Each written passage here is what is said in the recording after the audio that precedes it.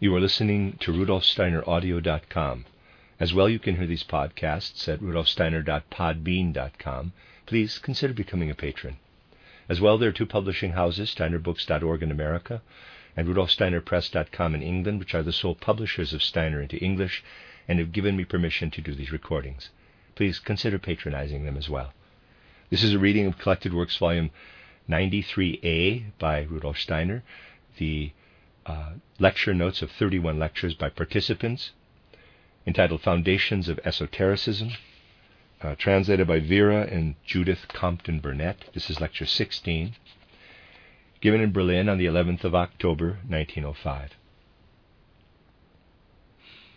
If we wish to understand the whole way in which karma works, a subject we are now going to approach, we must be able to form a conception of what is called nirvana. Very much is involved in a complete understanding of the significance of nirvana, but we will try to gain an introductory idea of it. In any action carried out by man, there is in fact very little present of anything that might be called freedom, for man is actually the result of his deeds in the past. This is the case in the widest sense of the word. In order that he should become what he is, all the kingdoms of nature had first to be created. The mineral, plant, and animal kingdoms, which he once had within him, he gradually put out from himself. To this must be added what he acquired in the time following the first third of the Lemurian race. All that he carried out in the way of deeds, all that he experienced in his soul as thoughts and feelings, belong also to his past, become his karma. We look into a past which at the same time shows its results in the forms around us. The whole of our surrounding world is nothing other than the result of past deeds. In the same way, man is now making preparation for what will happen in the future. We are, nevertheless, continually faced with things which are not altogether the results of past deeds, but which bring something new into the world. A certain man, let us say Mr. Keim, is the result of past deeds. The Theosophical Society, too, is the result of past deeds, and that he is brought into connection with it is also such a result. Something new arises, however, through Mr. Keim's relationship to the Theosophical Society. This again is the cause of future deeds. When light shines against a stick, a shadow arises behind it. That is actually something new. When we observe this effect, we say to ourselves, something has taken place that is new. The relationship of one thing to another is something new, the forming of the shadow. Everything which a person usually thinks, he thinks about things that have already come into being. He can, however, turn his thoughts toward relationships of a kind that have not been brought about as the result of earlier causes, but that appear in the present. This happens very seldom, for people hang on to the old, to what has formed like strata around them. Relationships which make their appearance as something altogether new form very little of the content of human thoughts. Anyone wishing to work for the future must, however, have those thoughts which will produce new connections between one thing and another. Only thoughts dealing with such connections can yield something new. One sees this best in art. What the artist creates is not there in reality. The mere form worked upon by the sculptor is not in fact there. It is not a product of nature. In nature there is only the form that is pulsed through with life. Form, by itself, would contradict natural laws. The artist builds something new out of relationships. The painter paints what arises out of relationships, light and shade. He does not paint what is actually there. He does not paint the tree, but an impression which is called up by all he experiences with regard to the tree. In practical actions, also, the human being usually produces nothing new. The majority of people do only what has already been done. Only a few people create out of moral intuition, in that they bring new duties, new deeds into the world. what is new comes into the world through relationships. This is why it is often said that the very nature of simple moral action lies in relationships. Such moral action consists, for example, in deeds brought about by a relationship based on goodwill. One finds with most actions that they are rooted in the old, even in the case of actions and events where something new makes its appearance. These too are generally rooted in the old. With more exact investigation, this usually becomes apparent. Only those actions are free which are in no way based on a foundation of the past, but where man carries out in the world only actions which are combined with the productive activity of his reason. Such actions are called in occultism creation out of nothing. All other actions are produced out of karma. Here we have two opposites, karma and its opposite, nothingness, an activity that is not rooted in karma. And now let us imagine a person whose actions, thoughts, and feelings are conditioned by karma, through deeds, thoughts, feelings rising out of the past. One may then think of him having advanced so far that all karma is eliminated, and he is therefore faced with nothingness. When he then does something, one says in occultism, he acts out of nirvana. For example, it was out of nirvana that the actions of a Buddha or a Christ arose, at least in part. In the ordinary way, a person approaches this only when he is inspired by art, religion, or world history. Action arising out of intuition comes out of nothingness. Whoever would attain to this must become completely free from karma. He can then no longer draw his impulses from the usual sources. The mood which then comes over him is that of divine bliss, a state which is also called nirvana. How does the human being ascend to nirvana? We must look back into Lemurian times. There we find man, as he is on the earth, at first going on all fours. These beings in which at that time man, in quotes, pure man, as monad, incarnated, went on all fours. Through the fact that the monads incarnated in them, these beings gradually raised their front limbs and attained an upright posture. Now for the first time karma begins. Karma, as human karma, first became possible when human beings made use of their hands for work. Before this, man made no individual karma.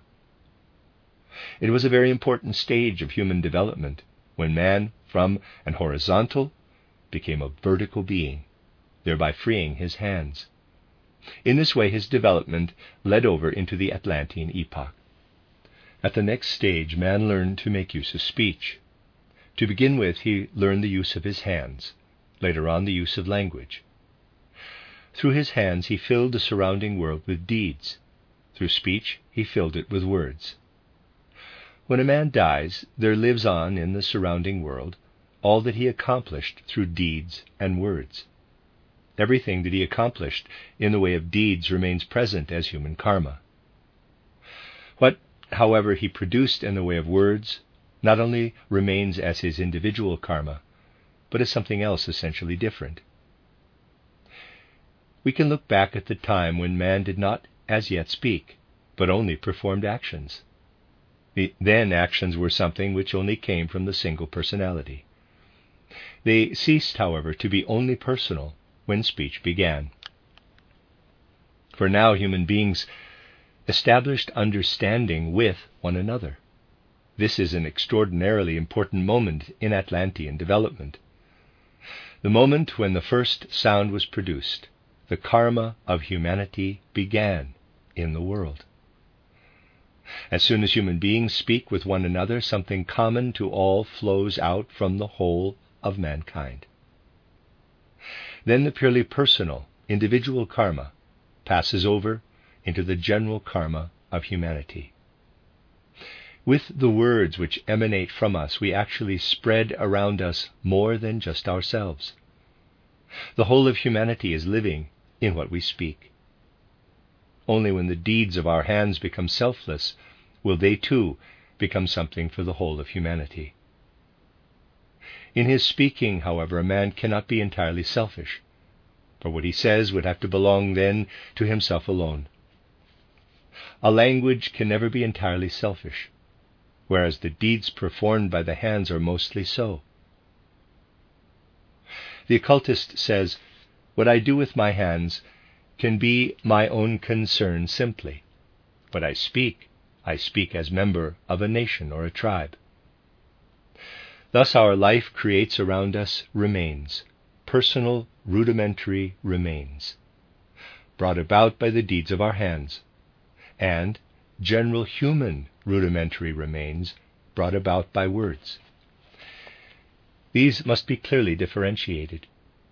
Everything that surrounds us in nature, in the mineral, plant, and animal kingdoms, is there as the result of earlier deeds. What is now being built up around us by our deeds is actually something new coming into the world. Each single human being brings something new into the world. Something new strikes in, and new impulses also strike in, coming from mankind as a whole. If therefore we must say, man appeared on the earth in the middle of the Lemurian age, and for the first time created his own karma. Before this, he had not created any individual karma. We must ask ourselves, where then can this karma come from, since its action played in as something new? It can only come from nirvana. At that time, something had to become active in the world that came forth from nirvana, from that which is, quote, created out of nothing, close quote.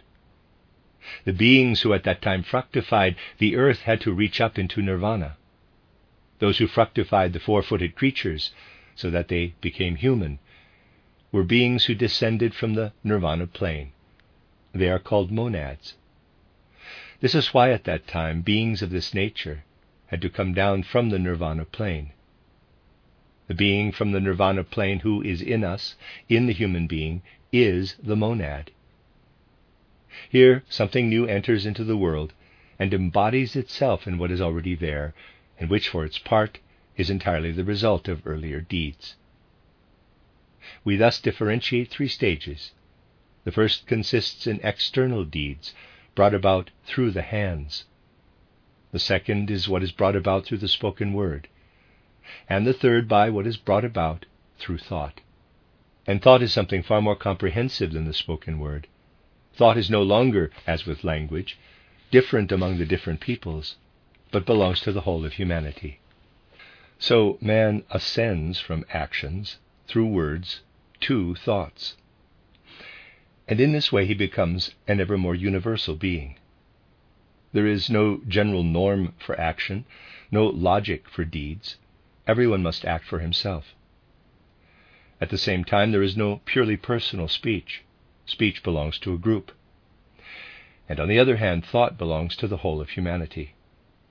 Here we have a progression from the particular to the universal in these three human stages: deeds, words, thoughts. Insofar as he expresses himself in the outer world, man leaves behind him traces of the spirit of the whole of humanity as thought, the traces of a human group soul as word, traces of his separate human being as actions. This is most clearly expressed by pointing out the effects of what is brought about through these three stages. An individuality is like a thread which goes through all forms of personal manifestation in the different incarnations. An individuality creates for further incarnations. A people, as a speech community, creates for new peoples. Humanity creates for a new humanity, for a new planet. What a man does for himself personally has significance for his next incarnation. What a nation speaks has significance for the next subrace, for the next incarnation of a people. And when a world will be there in which our entire thinking no longer lives purely as thinking, but makes its appearance in the results of this thinking, then a new humanity, that is to say, a new planet, comes into being. Without these three great perspectives, we cannot understand karma. What we think has significance for the next planetary cycles. Let us now enter into the following thoughts. Will the humanity, what remains of us, which will inhabit a future planet, will this humanity still think? Just as little as a new race will speak the same language as the previous one, just as little will the future humanity still think. It is laughable to ask in our thoughts what divinity is. On the next planet, man will not think, but will comprehend the surrounding world by means of another activity, having a form quite different from thought on this planet. Thinking is something connected with us. When we explain the world by means of thought, this world explanation is for ourselves alone. This is of immensely wide import because the individual sees how, as a member of humanity, he is also spun into the threads of karma, and how he lives and weaves into the whole karmic web. When the Eastern occultist expounds such things, he says, our whole life is of such a nature that we seem to be surrounded by the boundaries of speaking and thinking. If we do away with these, for the ordinary man, hardly anything is left. That something is still left to him when he has gone beyond all this is the result of esotericism. What then remains is the experience of nirvana. The planetary spirit who represents the being of the world is now incarnated in thinking, but in the future will be incarnated in something else. The end of Lecture 16.